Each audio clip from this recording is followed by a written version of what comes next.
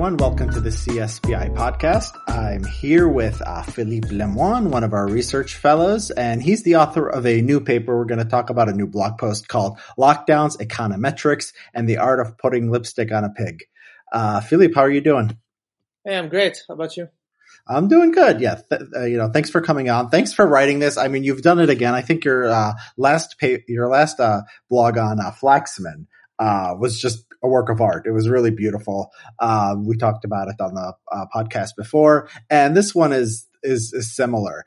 So can you just tell us what is this paper that you're responding to in the broadest terms? What does it do, and what do you do in response? Yes. So roughly, this is a paper written by three economists.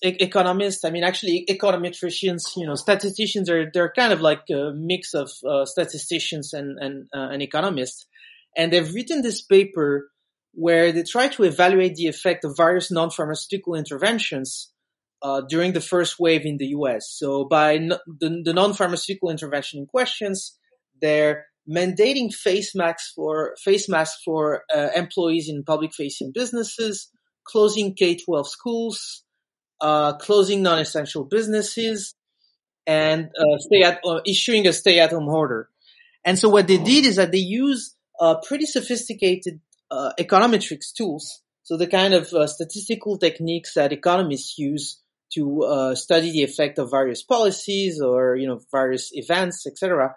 And they've tried to use this to evaluate the effect that those policies had during the first wave of the pandemic in the U.S.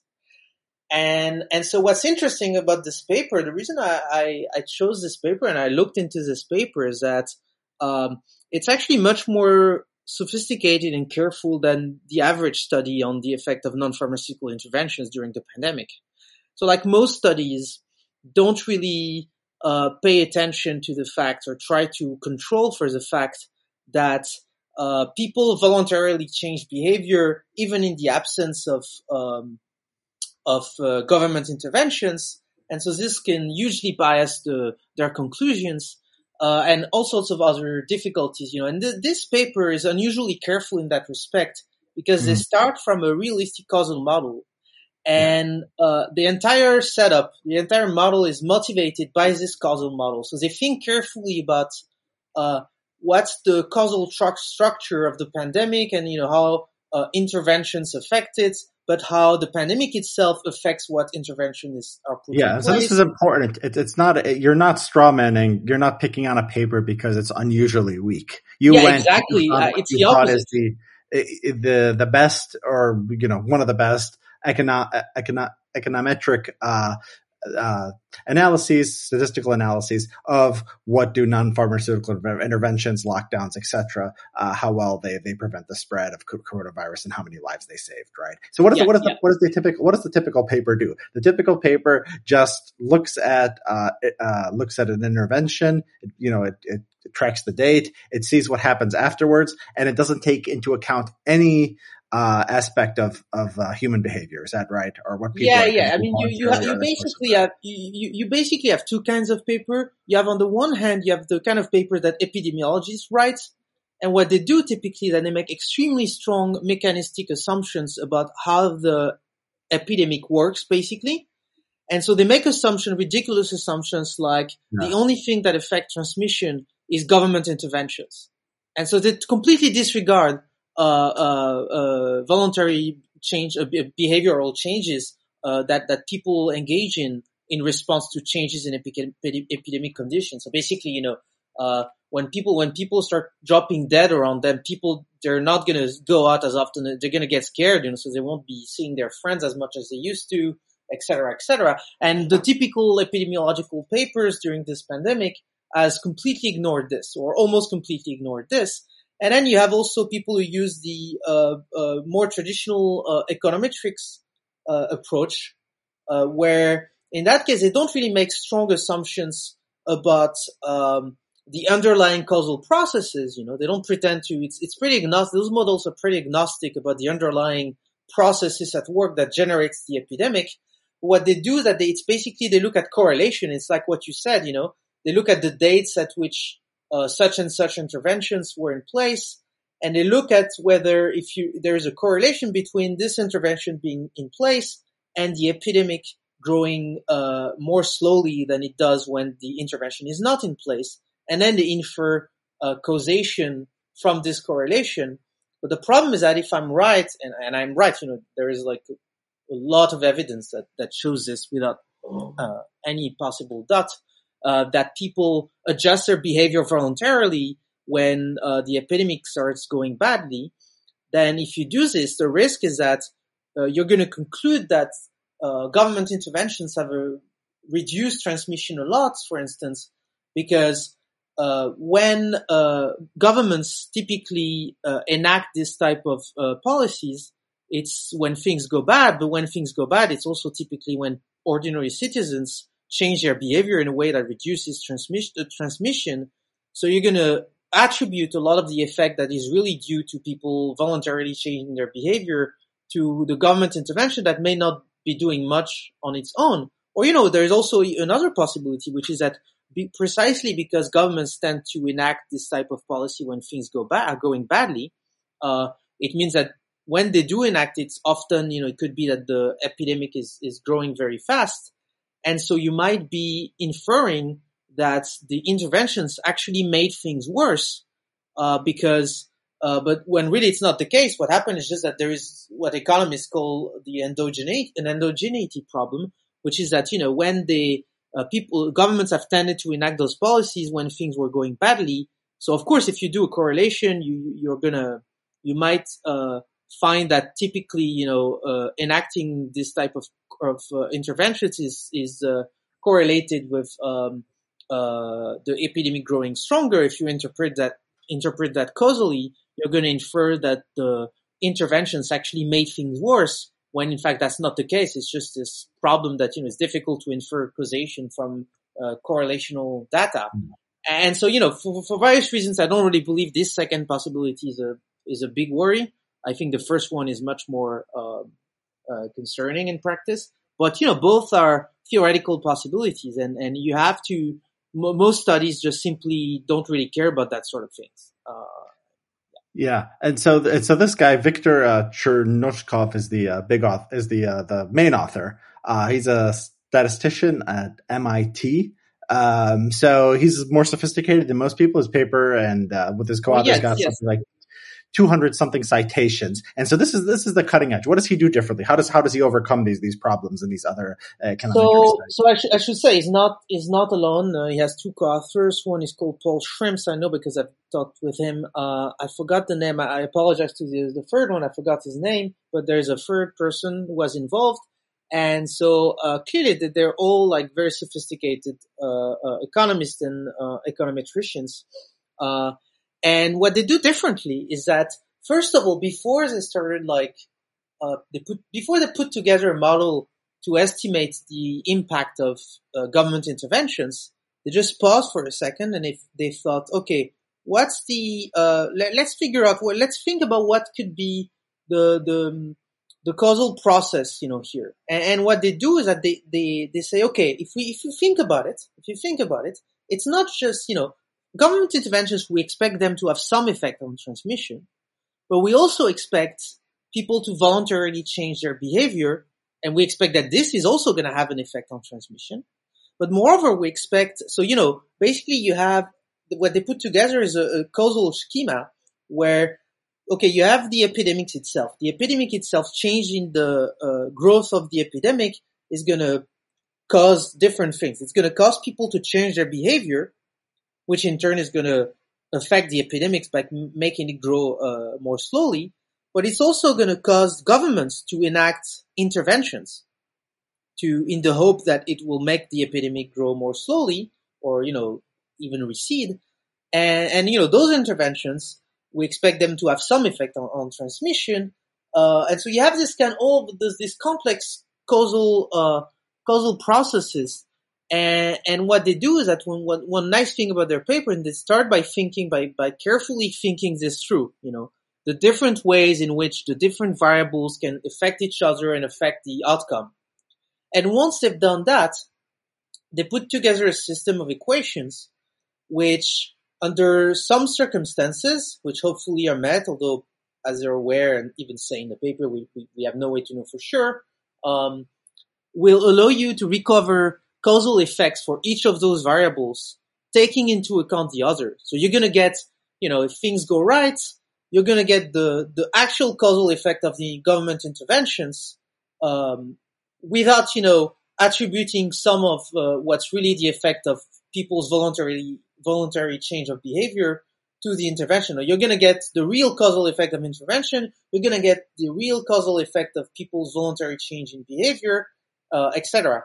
And so, you won't make the same mistakes that many other studies do, and attribute part of the effect of voluntary changes in behavior to government interventions, or the epidemic going bad, causing governments to enact some policies, and then you're going to be like, falsely conclude that the interventions made things worse.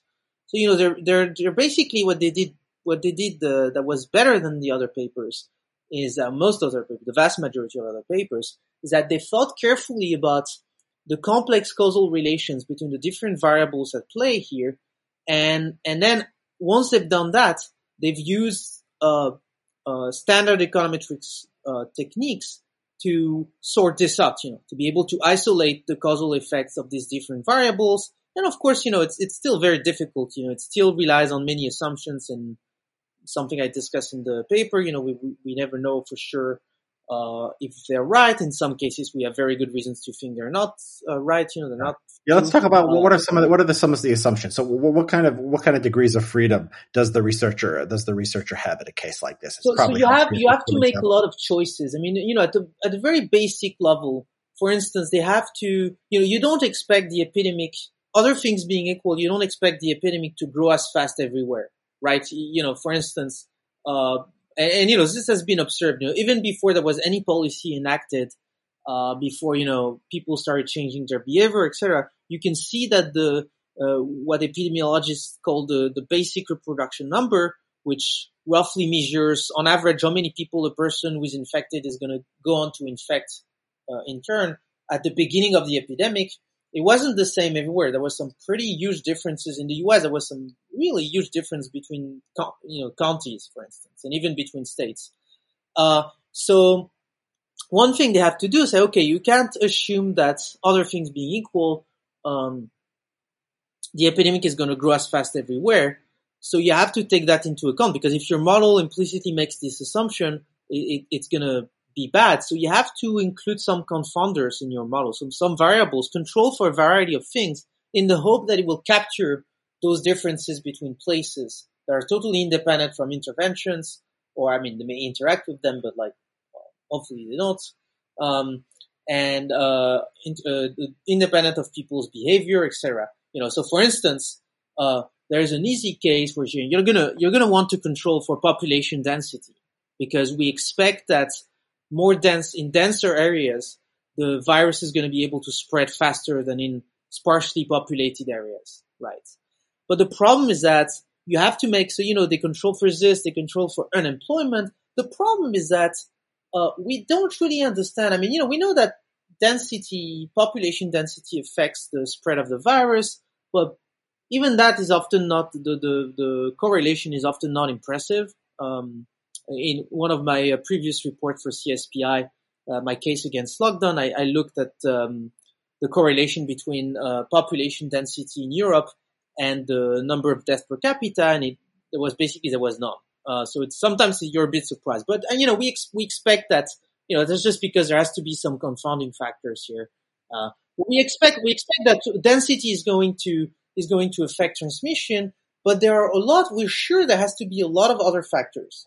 And mostly we don't know what they are. So they have to make a choice about what kind of variables they're going to control for. So they use unemployment, the poverty rate. Okay, there are various things you can Well, look, just going back to density, you don't know, for example, whether it's linear, right? If there's a linear relationship between density and the reproduction rate, right? You don't know like whether different kinds of density matter, right? I mean, you might have a place where even within one community or county or state or whatever you're measuring, there's so much variation, right? There might be there could be a state with low population density because there's a lot of rural areas, and then there's like a few areas where everyone's packed together, and then you can compare that to like a state or a county or whatever where it's more of an even distribution, right? And so this is just one variable. And you have no idea the effect of the variable on the outcome of interest, right? And this is just one of them, right? Even if there weren't all those difficulties with this particular variable, nobody doubts, there's absolutely no doubt that this one variable is very far from explaining the entire difference, between different places. And so there are other factors, and you have to make a choice about which one you're going to control for, but you don't really know, which one you should. So they make some sensible choices, it makes sense to include the poverty rate, for instance, because you expect if there are more poor people, they tend to to be more numerous in their apartments or houses, and so this facilitates transmission. But there are like dozens of things you could include, and they can, for various reasons, you also don't want to put everything you possibly can, because then it creates statistical difficulties. So they have to make a choice, but really they have very little to go on, on what they can base those choices. I mean, there are a few like obvious things like density, but beyond that, there are still like a lot of, once you have included density, there's still a lot that remains to be explained. And, we don't really know. So that's just one example of like the kind of choices assumptions you have to, and so the model implicitly assumes that those confounders that they included in the model, they're enough to explain the entire difference between different places, between how fast the epidemic is growing, other things being equal. And they know it's not true. They know that. Yeah. And it's only state level, right? It's at the state level. Yeah. Yes, those funny things about American state level. If you just look at state level analysis, you'd think there would be a positive correlation between black population and voting Republican, because the states with the most black people tend to vote the most Republican, right? And so you can see the problem here. You're dealing with they have another paper forthcoming, but like the code and everything, it hasn't been published, accepted for publication yet, and we don't have the code and everything. But what they do, I mean, they look at less policies, etc. But they do look at they do use county level data, so we'll see what happens with that. But this one is like at the state level, and you're right. This creates another complication, because you can have this sort of like what statisticians call ecological correlation. They can be misleading. And the example you gave is a great one. Like if you look at the percentage of black population, you may conclude that black people really vote for the Republican Party a lot, but we know it's the opposite. They're like 90% 10 for the Democratic Party at presidential election. So, but that's just like a tiny. There are many other assumptions they make that I discussed, in the you are very kind to them. It's like they have a building, and all you need to find is like one flaw in the building for the whole thing to collapse. And you in this report, you just go through it and you find 1,000, but if not problems, at least potential problems, right? Well, I mean, I think some of them are definitely not potential, but we'll get to this. Yeah, if this was a building, we'll get to this. But when we're talking about the model, look, when I said that they know that, for instance, those confounders, they don't explain all of the differences, other things being equal between places. Yes, sure, they know it, but the hope, and this is never the case. You never get a model that's going to be where the assumptions are exactly true. That's normal. There's nothing wrong with this. But but you're hoping, the hope is that it will get close enough to the truth that your estimates will be okay. They will be fairly accurate. And my point is that the problem is that because we don't understand the dynamic of the epidemic well enough, in this case, we don't have enough like subject matter specific knowledge to be at all confident that this is the case. So this is different from from many other cases where, we have a fairly good understanding of the subject matter, of the underlying subject matter. So we know that our model the assumptions are not exactly true, that, the confounders we included in the model, they don't control for everything. But because we have a good understanding of the underlying subject matter, we can be fairly confident that it's close enough to the truth. Now, the problem here is that because we don't have a good enough understanding of the subject matter, because if we did, we wouldn't be so puzzled by so many things about the pandemics, why waves come and go when they do, how come like Japan is doing so relatively well when, it seems that they're doing nothing compared to most Western countries, We're puzzled by so many things, and so clearly we don't have a good understanding of the subject matter. And when you don't have a good understanding of the underlying subject matter, you have no reason to be confident that the confounders, for instance, that you included in your model, they're actually good enough. And so that's a problem. This is through no fault of the authors, because they can't be expected to solve get us a good understanding of the underlying subject matter, that the dynamic of epidemics, which is something that we clearly don't understand very well, in my opinion. But it's still a fact, that it's still a fact that, and I'm pretty sure they would admit this, And in fact, in the paper, they do say that, of course, the hope is that this framework that they adopted allows them to recover causal effect, and in the right circumstances, it does allow to recover causal effects. But they do also note that, we can't guarantee that those circumstances actually obtain. And, my point is, given how little we know about the underlying subject matter and some other things that I discussed in the paper, we have no good reason to be very confident that the model is actually good enough, for their purposes. But, that's the best you can do.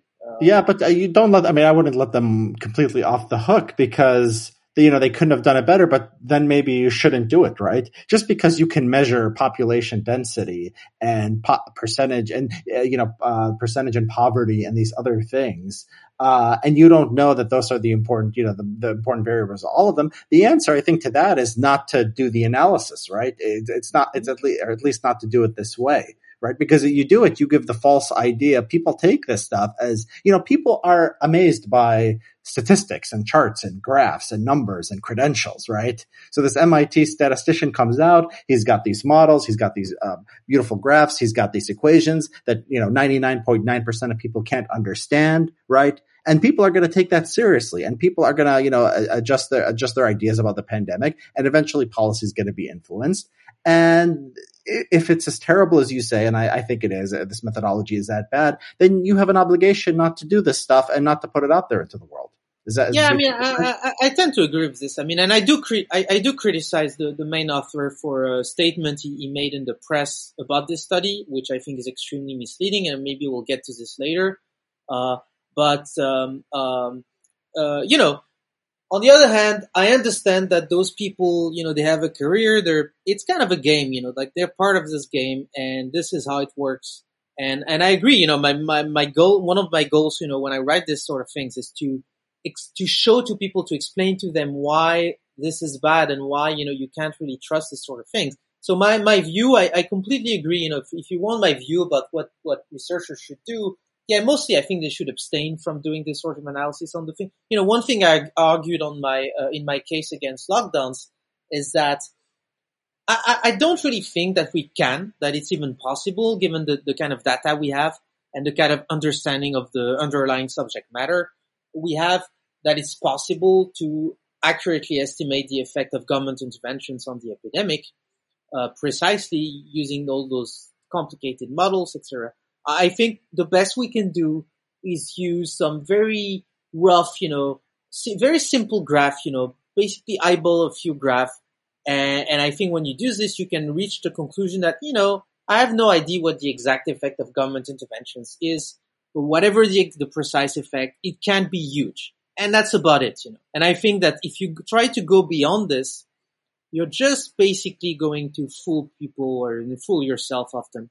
But because you're going to give people, it's like you were saying, you're going to give people the illusion that you have some kind of like special insight and like scientifically reliable way of figuring out what the effect of those interventions are, when really you don't, because the truth is that all of your estimates, their truth, their accuracy depends on many, many assumptions that we not only have no way of verifying, but also often have very good reasons to think are false, or in some cases know for a fact without any possible doubt are false. Yeah, that's all, very important. But we should say that, there are some, I think we haven't even gotten to the real fatal flaws in the paper. The ignored variable, and then the fact that when you change around a few assumptions, you can get different results. So can you talk about that a little bit? Yeah. So what we've discussed just now, it's just run of the mill. You do this kind of statistical work. You can never be sure that your model is quite right, etc. This is always the case. I think in this case it's much worse because again, we really don't have a good enough understanding of the underlying subject matter to be at all confident that it's at least good enough. But this still, in a way, this is still just run of the mill, difficulties, that you have with that sort of work. And in fact, as I said, also in many ways, this paper is unusually sophisticated and much better than the rest of the literature on this topic. But then, if you look at the details, so what they do, we should probably describe their findings a little bit before I discuss, what comes next. Sure. What they find is that those policies, those non-pharmaceutical interventions, so again, stuff like mandating face masks for employees in public-facing businesses, closing schools, closing non-essential businesses, stay-at-home orders. They find that they had a fairly large effect on the number of cases and the number of deaths. So, for instance, for their headline results is the result about masks, because that's the one which is the most robust in their analysis. The other results, especially the one about schools, they actually say themselves that they don't really trust it, because basically what happened is that in the US, all states closed schools within the same week, basically. So you had very little variation in the data, and all of those statistical techniques, in order to estimate the effect of policies, there needs to be some variations in the data. So if you don't have variation, you can't really do it. And so for schools, they say, okay, we don't really take seriously any of the conclusions of our model about schools because, the depending on the specification of the model, the conclusion of the model is like all over the place. And this is exactly what you would expect given the lack of variation in the data. But for the other policies, especially the one on the mask mandates, they find like a really large effect. So for the mask mandate, for instance, they estimate that had all states mandated employees in public-facing businesses to wear masks on March 14th, it would have saved between 11 and 45,000 people lives by the end of May. So that's like between 10 and 45%. That's between a 10 and a 45% reduction in mortality caused by the epidemic. So that's a lot. It's all in. If you look at the highest estimate, that's like almost half of the death could have been saved by doing that. Mm-hmm. And I just want to say first, like before I get to some of the nasty details, that who believes that? Who believes that if you had mandated employees in public-facing businesses, not everyone, just employees in public-facing business. We'll go back to this later because this is going to be important. Yeah. You could have saved almost half. You could have reduced the number of deaths by almost half. I mean, come on, it's just like it doesn't pass a basic smell test, right? But so, given that it doesn't pass a basic smell test, you start looking at the details. So that's what I did. The thing is, like I said, when you put together this kind of model, you have to make a lot of assumptions, and there are lots of choices that you make, and you can make equally reasonable or sometimes even more reasonable choices, and you might get different results. So my logic was like, okay, because in the paper they only look at a handful of specifications of the model. So a specification is just one version of the model that includes certain assumptions, whereas a different specification is another version of the model that is based on different assumptions. So, for example, like what variables you include, how many? I think one of them is how the lag between the policy and when the test results come back, when you find out that there are more infections. And so that's just one example. And another example. So I said that they are taking into account the fact that people change their behavior in response to information about the epidemic. And so one decision you have to make when you put together this model is, okay, what information do we assume that people use to adjust their behavior? Do they use information on the number of cases in their states, or do they use the information on number of cases at the national level, nationally, or do they use information about the number of deaths but not the number of cases, or do they use both? Do they use the number of cases? The information about the number of cases and the number of deaths? And if they do so, do they use information about the number of cases and deaths only at the state level or at the national level? And you have many different combinations, and we don't really know, I mean, who knows exactly what information people use to adjust their behavior.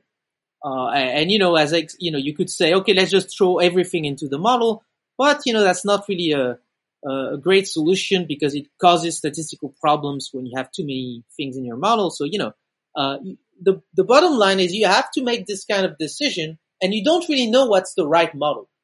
Okay, what's the right specification? Should I assume that people only use information about cases in their state, or should I assume that they use both information on cases and death in their state and nationally? Say, we don't know yet. And even I mean, just to go back to something, how they measure the policy within each state, there will be like differences within across counties in the state, right? Or across locales. That's another problem, There's so much. When do you decide, that enough counties, I mean, in some cases there was a statewide policy that was enacted, but in some cases, it was done on a county by county basis. How do you decide when exactly you must assume that the policy was in place in the whole state? Because again, you're using data at the state level. You can't go below this, so you have to make some assumptions about when the policy is in place and when it's not in place. And so you have to make all sorts of semi-arbitrary decisions like this. And so you have really a lot of possible combinations of different specification of the model that are different, that may lead to different conclusions, but are equally reasonable, because again, we don't know what the right model is. So my approach was like, okay, given that we don't know what the right model is, let's look at a fairly large range of reasonable, of plausible models. I don't know which one is the right one. I mean, in fact, I'm pretty sure there is not a single one that is there is not a right one, but which is the best or which are the best? I don't know. So I'm looking at a fairly large range of possible specification of the model. I end up with something like 252 different specifications. And I don't think you can really rule out any of those specifications a priori. I mean, different people may make different judgment calls on this, and maybe some people are going to get like 300 specifications instead of 250, or some people are going to get 200 or even 150. But I tried different combinations. It didn't really affect the conclusion anyway, so it doesn't really matter. The point is, we don't know which is the right model, which models are best. So my approach is like, okay, let's look at all of the specification that's based on the little understanding we have of the underlying subject matter, seem more or less equally plausible. And let's see if the results of the analysis of the authors is affected a lot by which model we look at. And when you do this, you find that even that the effects, it does change a lot, So depending on which specification you use, you can get vastly different results. Like the effect size can be extremely much larger and is going to be much larger in some specification than others. The effect is going to be statistically significant in some specifications, but not in others. It makes a lot of difference. And so I do this systematically, much more systematically than they do in the paper, because in the paper, as in most papers, they just look at a handful of specification. Then later they have some sensitivity analysis where they do some fancy stuff, but you don't even need to do this fancy stuff. You can already show that the effects disappear or are vastly reduced or vastly increased depending on by making like relatively small tweaks to the most basic model they use. And so when I do this, I find that depending on what specification you use, the effect is all over the place. Sometimes it's going to be statistically significant, sometimes not. In fact, if you look at just by changing the specification of the model, it's very easy. There is not a single effect, not even the one on of the mass mandate, that is statistically significant in every case or almost every case. For instance, in the case of the mandate of mask, when I use the same version of the data set that they use for the paper, I find that even the effect of mask, which was the most robust in their analysis, it's still only significant in 78% of specifications, I think. So there's still like more than a fifth of specification in which the effect is not statistically significant. So that doesn't inspire great confidence, but it's about to get a lot worse. Yeah, well, they do. I mean, what they do in these academic papers is funny because they say they do the sensitivity analysis. So, like you said, there's 250 of them, and so they'll present a main model and they'll say there's a statistically significant effect, and then they have 200 more to choose from, right? And so they say, I have this sensitivity analysis. I did, A, B, C, D, and E, right? And, there's still statistically significant results. But, there's 220 more things, 250 more things you could have done. And then exactly. I think it's a big problem in general. So this is like true in statistical research in general, is that people don't do sensitivity analysis in a systematic enough fashion. Really, what you want to do is like, you want to decide before you even look at the results, okay, what specification can I rule out and which one I can't rule out because I'm not in a position to say that this one is not actually better than another one that I was going to include initially. So and if you do this, I think if you do this, you're going to get a lot more specification than people usually do, but like they don't want to report, usually you have a table and you have room for 4 specification. And of course, they're going to tend to choose, they want to get published, they're going to tend to choose the specification that find the statistically significant effect. This leaves a lot of room for this kind of nonsense. It would be much better if people, if journals, I mean, it would be much better if there were no journals and no pre-publication peer review, but that's a story for another time. But if you're going to have journals, then they should insist on more systematic sensitivity analysis, and they should just have the sort of tables that I have in the blog post where I summarize, in what percentage of cases the effect is statistically significant in those 252 specification. What's the mean point estimate of the effect? What's the range of point estimates? So people can get a sense. The point is that the reason why I do that, I want to give a sense to people on how much the conclusion that you derive from your model depends on the specific assumptions you include in the model. You base the model on. And if your results are robust, it shouldn't change much, You can change the assumptions, etc. And it won't, the results are going to stay roughly the same. And if that's the case, then, yes, you can be fairly confident. I mean, it depends on the situation, but, in some cases, at least, if that's the case, you can be fairly confident that your conclusion is actually accurate. But if that's not the case, given that you have no way of discriminating between those specifications, then you shouldn't be confident in the conclusion of any of them. Maybe the effect is real and large. Okay, that's possible. I mean, it's the case in some of those specifications, but maybe there is no effect. In fact, maybe the effect is positive, as you find for some of them in some cases. So, when you know, the point is, it's important to give a sense to people of how sensitive your conclusions are to semi-arbitrary assumptions that you make.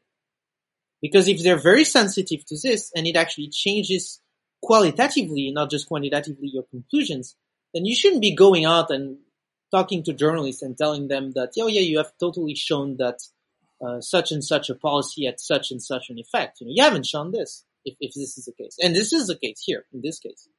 Yeah, I mean, you have this beautiful table that shows, you know, different specifications for different variables. The percent of the time that it's significant, depending on how many models, you know, different models you use, and sometimes they're significant in positive direction. So the whatever the intervention is will actually make cases increase, right? I mean, so yeah. It's really all over the place. And of course, you're not gonna run with those models if you're an academic. But let's get to the worst thing, right? If the people who've stuck with us this long, they've stuck with us, 40 minutes through a pretty technical conversation. I think this is quite the payoff, and I think anyone can understand this. So talk about the mask mandates and the different kind of variables they have and what you found. Yeah. So let me just add one thing before I get to the really juicy part, because it's also important. You know, one thing I did is that I didn't just look at different specifications of the model. It's what happened though is that between the time they submitted their paper and the time it was published, the data for both cases and deaths were revised. And when you use the revised data, where various errors have been fixed, etc., then it's even worse. Then in that case, you know, most of the time the effect of mask, it becomes significant, less than half of the time. In fact, when you use the latest version of the data set, it's almost never significant. So it completely changes the picture, just because, you know, the data that they've used, have changed, you know, since they've undergone revisions since they submitted the paper. And now, you know, if it makes their whole analysis completely outdated, because when you use more recent version of the data, even the effect of mandating masks for employees in public-facing businesses completely goes away. It's, you know, it's not even that we're not talking here about, you know, it's only significant in 78% of cases. No, it's just like it almost never is, you know. So that's another big thing, you know, where in this case it's just the data have changed, and, you know, the peer review process and the journal's editorial process is very long. And between the time the paper was submitted and the time it was published, their main result was completely obsolete. Because if you had done the same analysis as I did using up-to-date data, the effect is no longer there. That's one thing. And then I'm going to get to the really juicy part, which is the one that you were alluding to. So one thing that's really surprising, I alluded to it too earlier, is that they didn't look at the effect of mandating masks for everyone. They looked at the effect of mandating masks for employees of public-facing businesses. So we're talking about like a tiny fraction of the population and a tiny fraction of all human interactions that happen every day. So again, it's like only employees in public-facing businesses. And they find that this has a very large effect, which, as I said before, isn't really plausible, and it's even less plausible when you look at the detail, because, you know, remember that I said that one of the nice things about their model is that it allows you to distinguish between the effect of voluntary behavior changes and the effect of policy. But another nice thing is that for the effect of policy, it allows you to distinguish between the direct effect of policy. So in the case of the mask mandate, the direct effect of policy is that when employees put a mask in front of their mouth, it blocks the virus particles and prevents them from infecting other people. That's the direct effect. But then this policy and other policies, they could also have an indirect effect, which is that, you know, it's possible that, for instance, when people see employees start wearing masks, you know, in businesses, it makes them scared. They're like, oh, this thing is serious. If employees are mandating to wear a mask, this is some serious stuff. And so they change their behavior. It's like, okay, maybe I'm not going to throw this party tonight with my friends, right? Because that doesn't look like a great idea if, you see all this stuff going on. And so this is an indirect effect of policy. And when you look at their results, it's not just that they find a very large effect of mandating masks for employees in public-facing businesses, which, as I noted before, doesn't really pass a basic smell test, but it's also that they find that this effect is entirely driven by the direct effect. So, this is even less plausible. I mean, come on, who seriously believes? Even I do think that masks work, to some extent. I think that they do, that if someone puts a mask in front of their mouth, they're making it less likely that they're going to infect other people and less likely that they're going to be infected if they're exposed to someone who has been infected. But, again, we're talking about a tiny number of people here, only employees in public-facing businesses, who are only involved in like a tiny fraction of the human interaction that happen every day. So how large could the direct effect is? To the extent that this policy has any effect, we'd expect that it would be mostly indirect. That is, that the mechanism would be the one I just described, where people start seeing employees wearing masks and they get scared, and if they change their behaviors in other ways, and this has a large effect on transmission. But if you look at their results, they say, no, it had a very large effect, and the effect was entirely due to the direct effect. And this really isn't plausible. But what makes it particularly implausible is that we're just talking about employees of public-facing businesses. And so when I saw this, I was like, this is really weird. I mean, there wasn't, as far as I can tell, there wasn't any controversies about this kind of mandate, which makes sense. They're only concerned with a tiny number of people. And I was like, why didn't they look at mandates that mandating masks for everyone in public spaces, not just employees of public-facing businesses, but everyone. If you're in a public space, you have to wear a mask. Those are the kind of mask mandates that people have been focusing on, about which there's been a lot of debate, etc. And so I thought that was weird. And what I found out when I was digging into their code and the data they used, I found out that actually they had a variable coding for this policy, for this kind of much broader mask mandate. And I was like, oh, that's weird, and like, so what I did is that I did the same analysis they did, but instead of using the variable for the mandate that was only for employees of public-facing businesses, I used the variable that was for mandating masks for everyone. And when I do this, I find that there is no effect. At least there is no statistically significant. Yeah. So they're saying, just mandating employees of public-facing business to wear a mask, while they're at work, this has a very large effect and is statistically significant. It reduces both cases and death. But then when I do the same analysis using a much broader mandate that we'd expect to have, I mean, if the first mandate has an effect, this one should be much larger, right? I mean, it's just basic common sense. And then when I do the same analysis on this much broader policy, I find no effect. And it kind of totally undermines even their results about the mandate that only targets employees of public-facing businesses. I mean, it makes no sense.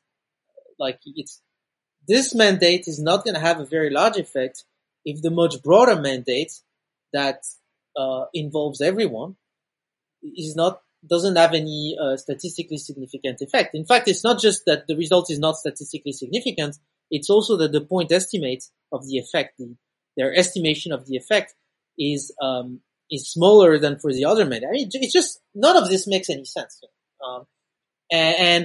And what's extraordinary is that they didn't do this in the paper. They just totally ignored this variable, which when most of the controversy about masks has been about those kind of mandates, universal mandates. Nobody cares what employees of public-facing business are they're forced to wear a mask. That's not what people are fighting about. And so So, this is pretty surprising. What's even more surprising that at some point in the paper, there's a footnote where they do note this. They note, by the way, let's be clear, we're only evaluating the effect of mandating masks for employees of public-facing businesses. We're not evaluating the effect of mandating masks for everyone in public spaces. And then they go on to speculate, based on some other papers and some quick and dirty calculation, that the effect could be like an order of magnitude larger of this other policy. But I mean, come on, you had the data to check, and when you do, there is no effect, or at least no statistically significant effect, and even the point estimate is smaller. So I mean, come on, it's just like it's just very bad, And I mean, I talked to one of the authors, right? I emailed them, and one of them, Paul Schrems, replied to me. So, I mean, at least he was very responsive, so I can't criticize him for this. And what he explained to me, he explained something that makes sense. To be completely fair, that part of it makes sense. He explained that this is a decision they made early when they started working on the paper, because at the time there was more states that had there was few states who had mandated masks for everyone, and there was like more states who had done so for employees in public-facing businesses. And even by the end of the period, there was like more than twice as many states who had mandated masks for employees in public-facing businesses than states that had mandated masks for everyone in public spaces. And so, given that this is the case, you expect that the effect is going to be harder to detect. Yeah, well, you expect that it's going to be harder to detect, other things being equal, but we don't expect other things being equal, because we expect that the effect of the universal mandate is going to be much larger. So even if it's present in less states, it should still be probably easier to detect than the other one, at least as easy, I would say. I mean, we have no way to know for sure. But my point is that I don't think that's a really good reason. I don't think, by the way, for the record, I don't think Paul Schrems disagrees with this, because he did concede in his reply that by the time they were done by the paper, it would have made sense to use this variable instead of the other one, or in addition to the other one. So I don't think even them would deny this, that really it doesn't make a lot of sense. But yeah, I mean, if you do this, if you look at it, then the effect disappears, and I think this completely undermines the whole their headline conclusion, which again was about this mandate on employees in public-facing businesses. They have another paper. He told me also when I emailed him, he told him they have another paper where they use data at the county level, and it's not focused on masks; it focused on schools. Yeah, but they use the different data set on masks. And apparently they do find an effect that's for the universal mask mandate that's consistent with what they found in this paper. But, it's I haven't been able, the code is not available. The paper hasn't been published yet, hasn't been accepted for publication in the paper. There's a preprint. And I expect that, if I did the same thing, like looking at different specifications, exactly the same thing would happen. And anyway, as we'll discuss soon, the entire framework is probably deeply flawed anyway. So, but it's just bad to that. I think one thing I do blame them a lot for is they could have looked at at universal mandates in this paper, and not only did they not, but they even speculated that it might be very large when they had the data to just check, and it takes 5 minutes to do. So, I mean, in fact, honestly, I have a hard time believing they haven't done so, but whatever. Yeah. I mean, even if you find a result, setting aside all this stuff, I mean, even if you find a result, you still haven't done the cost benefit to say if it's worth it, right?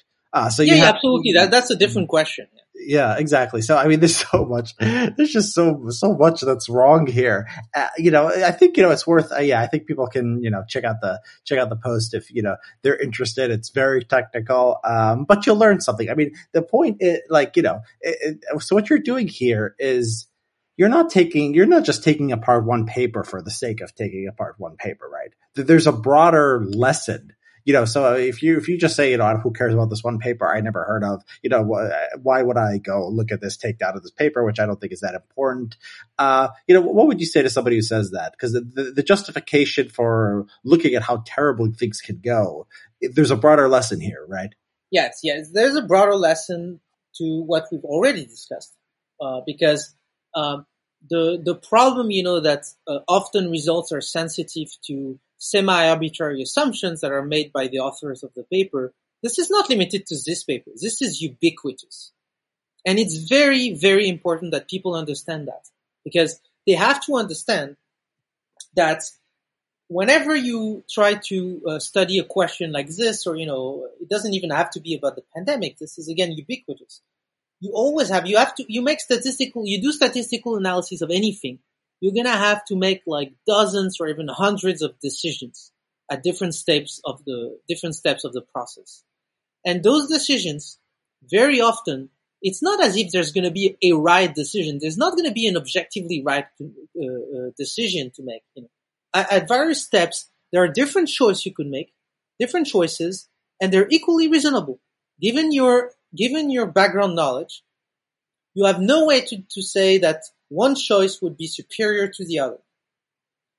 But by making the right, and I'm putting right in scare quotes here, choices, trying different possibilities, you can ensure that you get the results you want. Or even, if you don't do it on purpose, you may find results that are one thing, but if you had made different but equally reasonable choices at various steps of the process, you would have found completely different results. And so this is very important to understand, because it means that unless you take steps to make sure that you are not just looking at a handful of possible and equally plausible specifications, but you're actually looking at the whole range of them, or at least enough of them, you can't really be confident that your conclusions are correct. And this would also be true, by the way, if they had found that the interventions had no effect, or even that they had that they actually made things worse. I would have said the same thing in regard to this, This is a very important lesson. And yeah, sure, you may not care about this particular paper, but I think what I think is important, the reason why I wrote this piece, is that if you want people to really understand how dramatic the consequences of this fact, the fact that whenever you do statistical analysis, you have to make all those choices, and they're semi-arbitrary, and you end up with lots of different possibilities, and that can affect the result of lots. You have to look. There is no way of convincing yourself of how much it matters, than by looking at a case study and looking very concretely in a specific case how those seemingly innocent choices that are clearly semi-arbitrary can end up, when you compound them, end up making like huge differences, and different. That means that different people looking at the same data, the same empirical strategy, could find like completely different conclusions. And you couldn't say that one of them did something very wrong and not the other. It's just that they made different choices, different but equally reasonable choices at different steps of the process. And because those different choices compounded, in the end, they ended up reaching completely different conclusions. And I think this is a very important lesson. And this is not this is not a case of being like hyper skeptical. Again, this is not that. It's an objective fact. It's not, I'm not exaggerating when I say that those choices, although different and leading to different conclusions, they're equally reasonable based on your background knowledge. You can't really say that one is better than the other. And so if your results are sensitive to this, to those choices, then you can't really be confident in your results, because you have no reason to prefer one specification to any of the others that are equally plausible based on your background knowledge. So this is a very important lesson. It's more like a matter of epistemology. So it's more my thing, as in like originally a philosopher of science. You have, you're not in a position when this is the case to be confident in any of the particular. The only way you're going to be able to be confident in your conclusions is if you look at all of the equally plausible specification you get by making all of the possible choices. I mean, you can never look at all of the possible choices because there are infinitely many, but you can look at a broad enough range. if you do this and you find that it doesn't affect your conclusion stays the same qualitatively. Of course, quantitatively it's never going to be exactly the same in different specification. But if it stays the same qualitatively, that is, if you find in all cases in this example, for instance, if you had found that in all cases, no matter what specification you use, such and such a policy reduced roughly by that much the number of cases, the number of the growth rate in cases, the growth rate of death, then you could have been confident in the conclusion. But you can't if that's not the case. And beyond this study, this is ubiquitous. In the vast majority of studies on any topic, again, it's not just the pandemic. You're gonna have those arbitrary decisions that you make. They're gonna change potentially they can completely change the conclusion you reach in the end. And so it's very important to understand this. Yeah, I mean, and what you said about, you can look at the same data and you could find completely different results. So what happens in practicality, right? What ends up getting published? How do people cut the data? They end up finding the political results that they want, right? They find the thing that accords with their ideology, right? So if you are, you are for whatever reason more inclined to COVID lockdowns, to non-pharmaceutical interventions, and the data is it can tell you what you want to hear, and there's, 8 out of 10, say, academics want more lockdowns. That's what they want to find. They're going to find that 8 out of 10 times, not even taking into account the file drawer effect, right? The fact that results that actually find something are more likely to get published than results that don't find something. And so this is why science...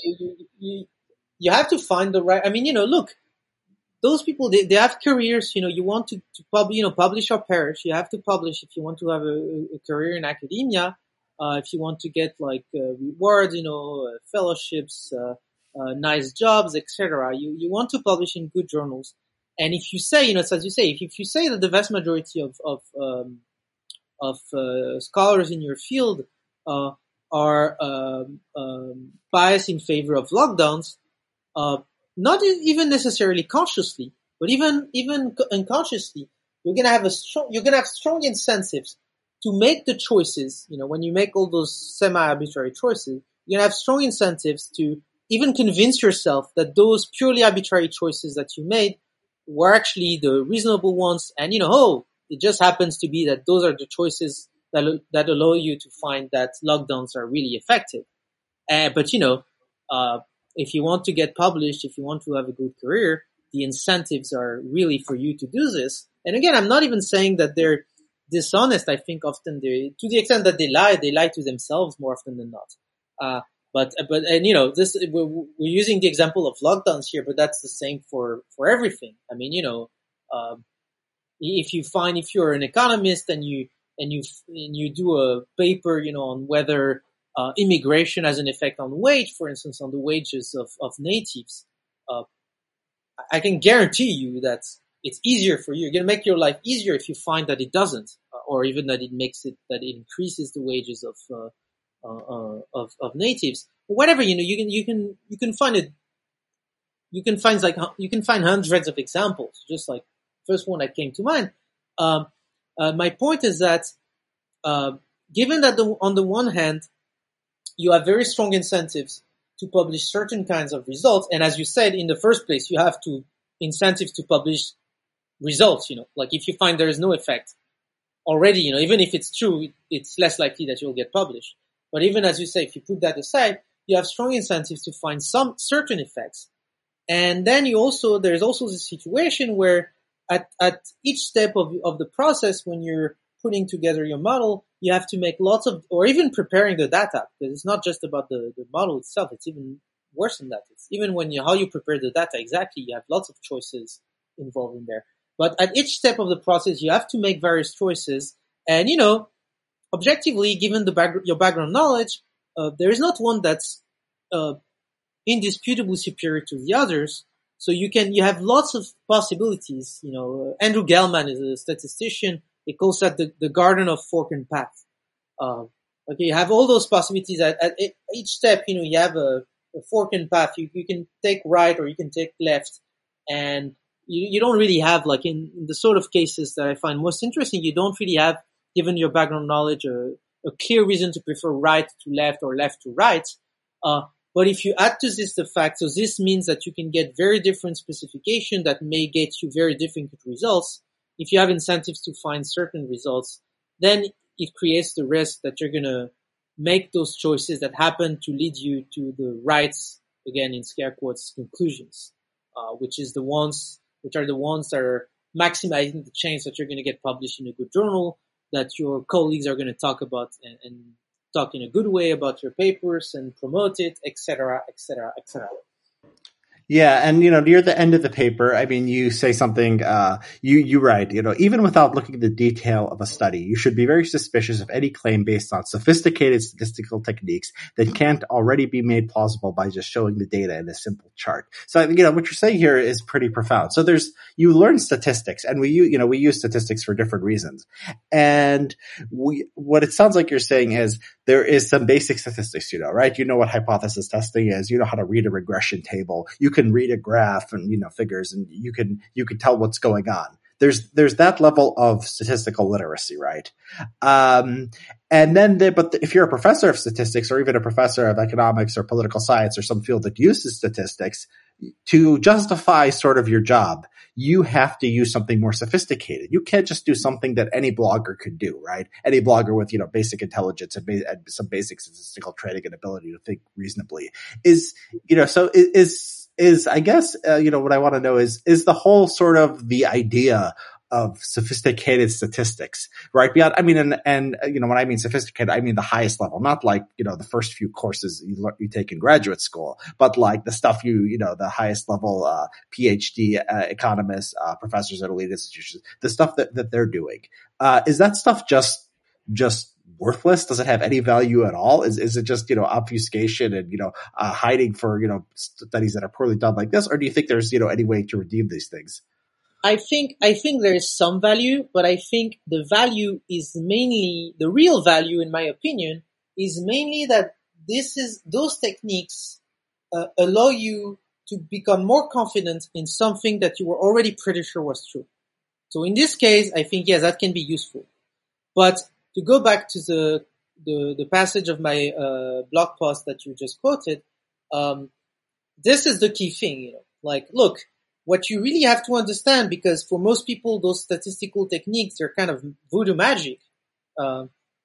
What you really have to understand is that those statistical techniques, they always make pretty strong assumptions. And those assumptions, they are not derived from the data. Basically, you have to make a bet that those assumptions are true. And sometimes you have good reasons to think they are, but very often you have no clue. So you're making a bet. And the point is that those very complicated, sophisticated statistical techniques, they will allow you to answer the question you're asking only on the assumptions that those things are true.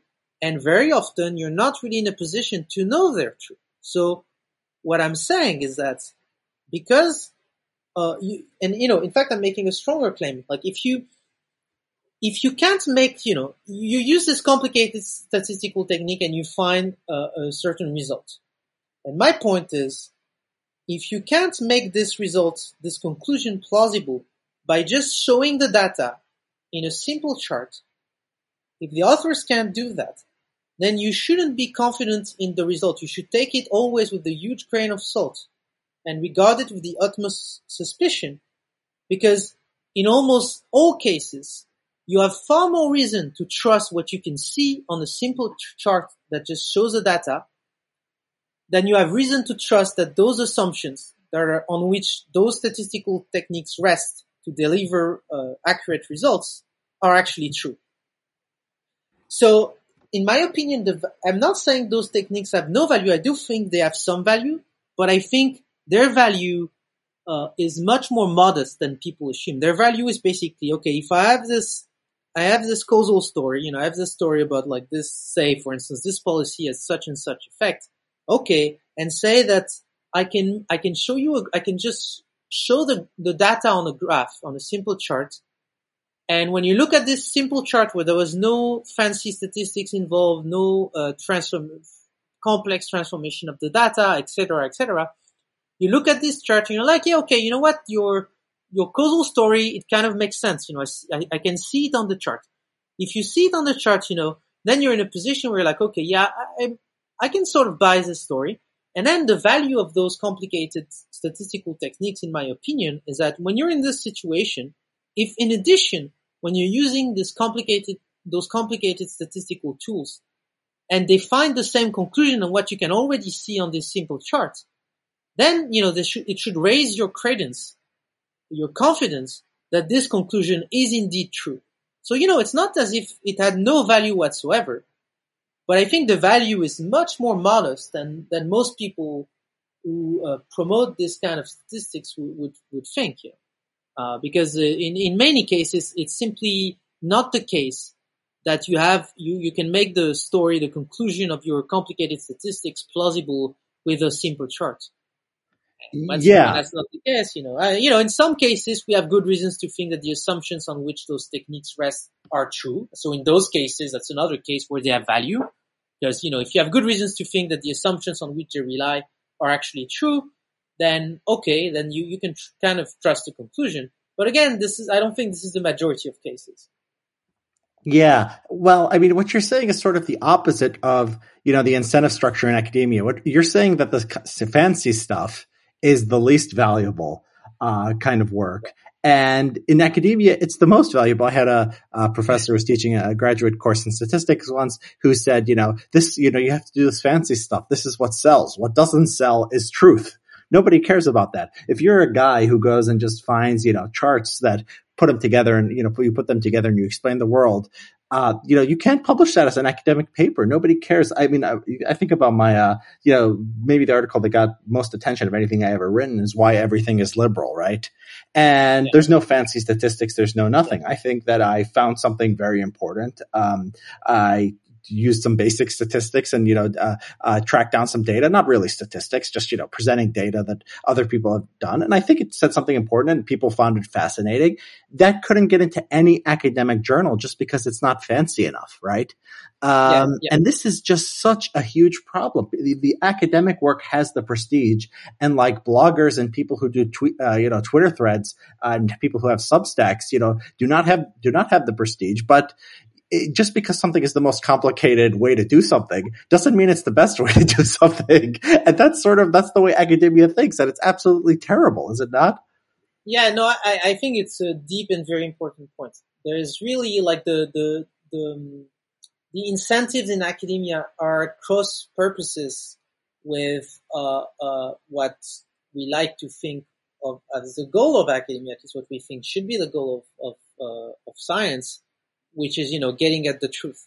And I think this is true. You want to, the two are not necessarily incompatible, but in practice, like I said, it's, because you could conceivably, write a paper, and, those papers exist. I've read some where people start by presenting the data in a simple chart and they say, okay, look, it looks like this is already making my conclusion plausible. And then they go on to use like fancy statistics to, make the claim more believable. And this is perfectly fine, but, very often that's not what happens, like you said, there are strong incentives to use, fancy statistics, and it doesn't, people know, those people are, at least most of the top researchers, they know that those statistical techniques, they're only reliable if their assumptions are true, and that often we don't really know if they're true. They're aware of this, but most of the times it doesn't really matter. Like what matters is like the performance. It's kind of, there's in many ways academia is like kabuki theater. You go through the motions and, you have a certain script that you have to follow. And if you follow the script, the right script, you're going to get published and your career is going to move forward. But that script is not really truth conducive. That's not really what, we'd hope that, institutions of scientific institutions and academic institutions will be set up in such a way that they're truth conducive. But I don't think that's really the case. they are minimally so. I don't want to say, we have, it depends on the field. I think there are some fields where it's literally not even a little bit truth conducive, but I don't think it's the case of all fields. There are some where it's somewhat truth conducive, but not nearly as much as it should and as it could, because those incentives get in the way. The incentives are cross purposes with this goal of getting at the truth, and this taste for fancy, sophisticated statistics, that's definitely a part of it. It's hardly the only thing, but it's definitely a part of it. And you're right that in this respect, what I was saying about how, first thing you should do is convince me of your conclusion with a simple chart. And if you can't do that, I'm not really going to buy your fancy statistical analysis unless, I have excellent reasons to think that the assumptions on which it's based are true, but that's almost never the case. This is not how it works.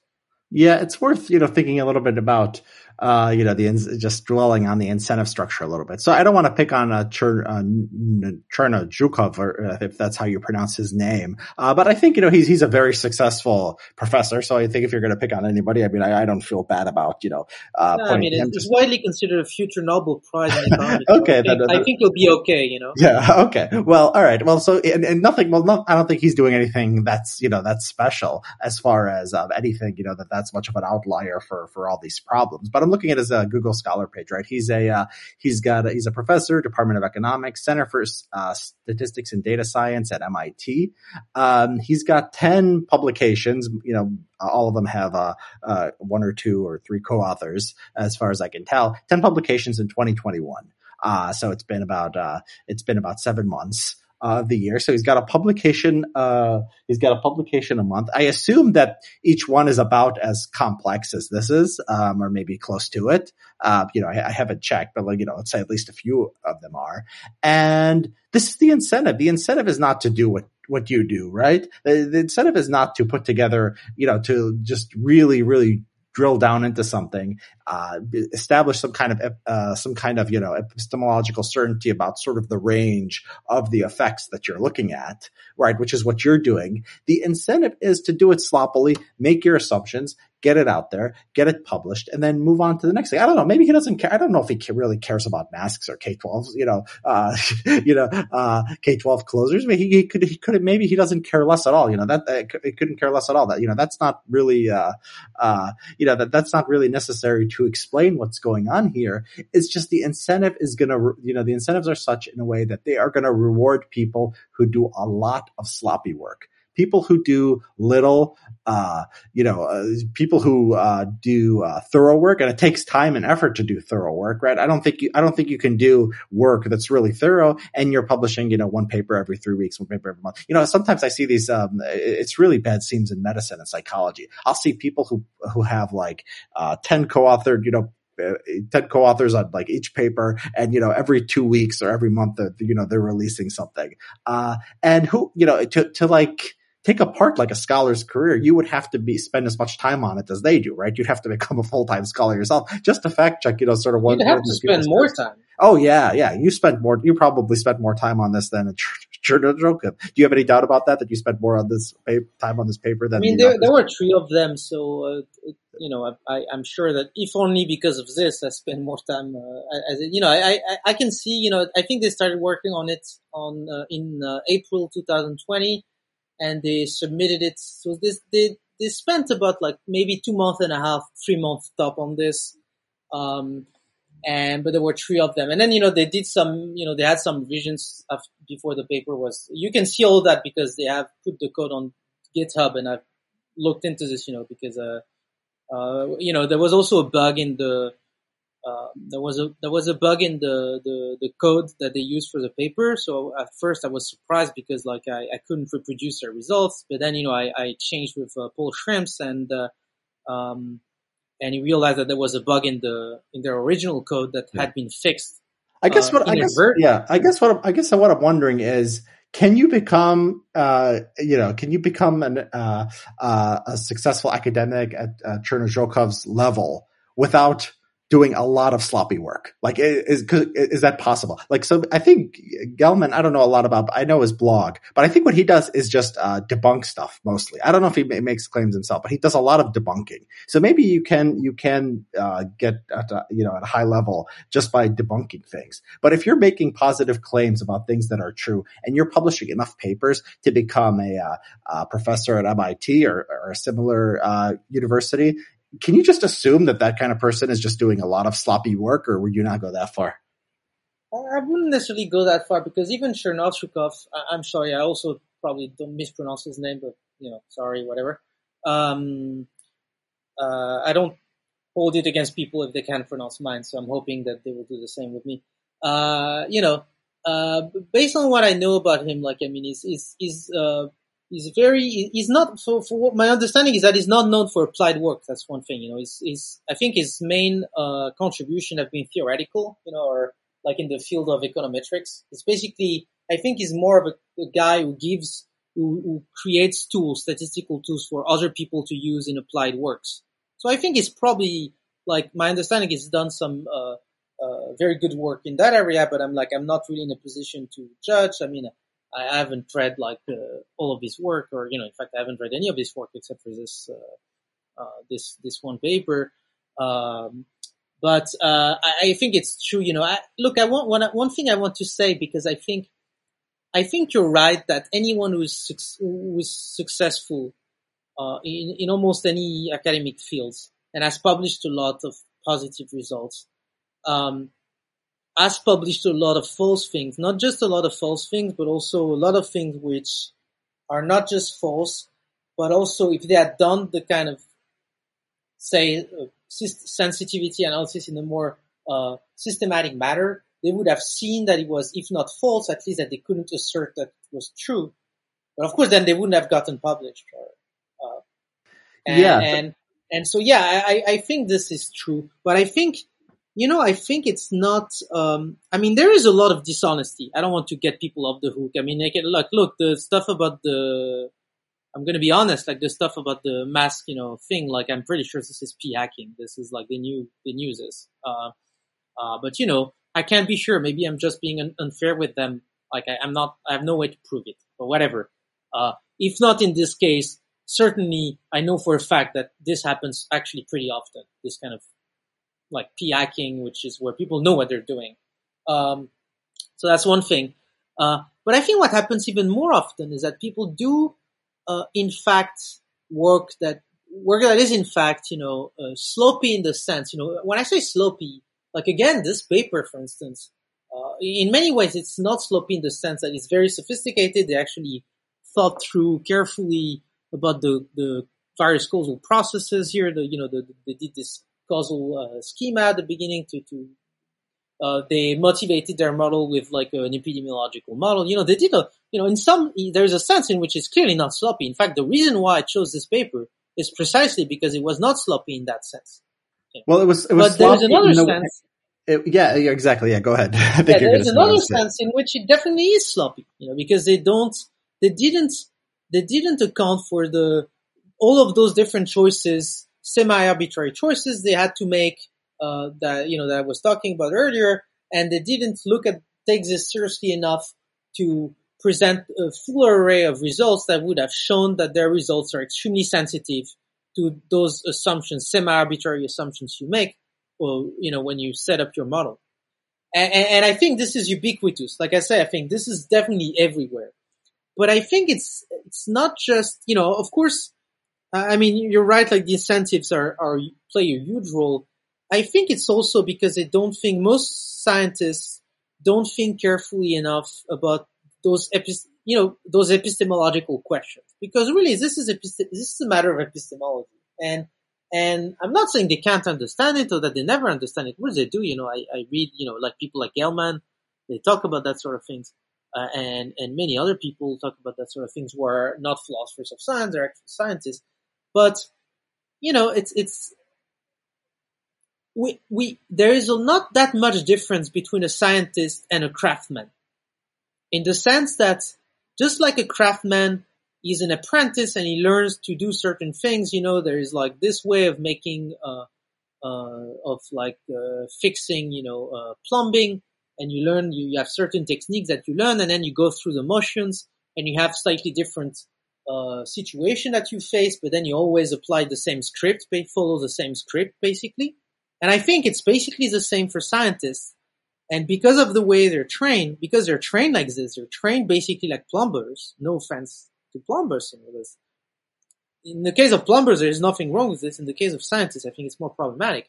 But basically, they are trained this way. They're trained to follow a script, and so they're going to take different questions and they're going to follow the same script mechanically. I think that more often than not, they don't really think about those things. They don't think about how much those semi-arbitrary assumptions, are in fact semi-arbitrary, and how sensitive to those assumptions their conclusions are. Because, again, they weren't trained like this, and as you were saying, they have no incentives to do this. Like the incentives is to not do this. But I'm just saying it's not just about the incentives. It's also that, again, we greatly exaggerate, in my opinion, the difference between craftsmen and scientists are just craftsmen of sorts. And this that's part of the explanation for this kind of problems. Yeah, I think the plumber comparison, is unfair to plumbers and craftsmen. I mean, if you're a plumber, you have to, right? If you have a technique of unclogging pipes and it doesn't work, you're going to find out pretty quickly.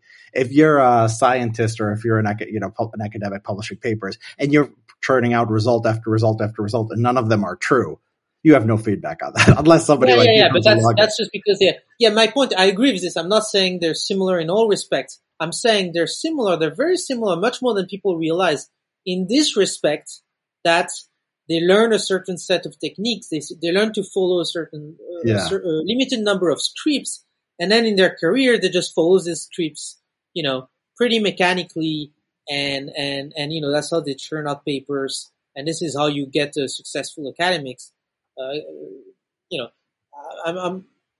I'm not saying, of course, I'm not saying and I agree it's unfair, with plumbers, although you could say that at least the plumbers is lucky enough that he's going to get the feedback. He's going to, if his fix doesn't work, he's going to know it pretty soon and he'll have to fix it.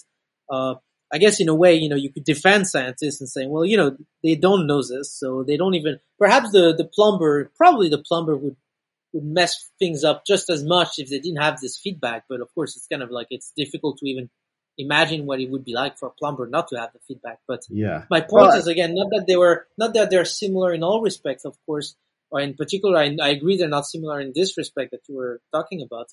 But my point is they're similar, at least in this respect, that their training is basically learning a certain number of scripts, and then for the rest of their career, they're going to mostly follow those scripts, and that's how you get to be a successful academic. And the problem is that following those scripts isn't conducive to finding true stuff, or at least stuff that we can be confident is true. Yeah, you're saying what would a plumber, be like without feedback? I imagine, I don't know if you ever, you call a plumber sometimes and they try to explain to you the problem, that you're having. And it would be sort of like, if they were like academics, it would be sort of like, he just listened to you on the phone about the problem. And then the plumber said, do X, Y, and Z, right? Without ever looking or touching, wherever you're having the problem. And then not even being told after you're done whether he was right or wrong, right? He just gives you the advice and he hangs up the phone. It's as if, your house instantly disappeared immediately after you've dealt with the plumber. So, you'll never have any way of knowing if it actually worked or something. Yeah. As I've looked more into this stuff and I've, become more skeptical of academia, these statistical methods, Nassim Nicholas Taleb, I used to think he was a little bit too extreme. He goes out there and just says it's all nonsense. You shouldn't trust any scientist, any publication, anything. And as time has gone on, I think that's, that's closer to the truth than the trust the experts, than people who are just, amazed by publications and, equations and figures. It's definitely not true, and I wouldn't say that, but you're totally right that it's most certainly closer to the truth than the prevailing narrative about science. That's not hard, the prevailing narrative about science is pretty terrible.